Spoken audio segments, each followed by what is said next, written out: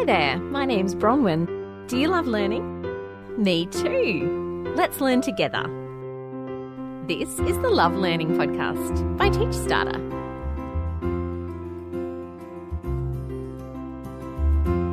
Hi, welcome to this episode.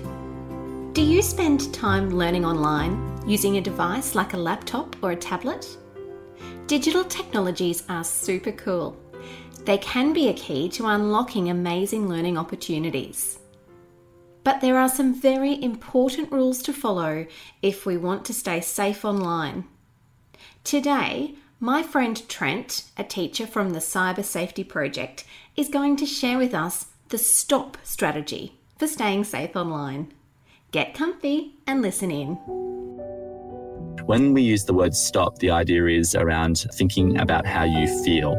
So if you, as a young person, are thinking about safety, it's not as easy to think physically about safety when we're using digital technology. So you can't put on a helmet to stay safe when you're using the technology. You can't put on a seatbelt or put on sunscreen to keep yourself safe, which are strategies for in the physical world. So how do we stay safe when we're online? And that is to think about how you feel. And if you're feeling a little unsure or worried, concerned, nervous, or even happy, excited, these feelings can indicate whether we're being safe or whether we're not safe.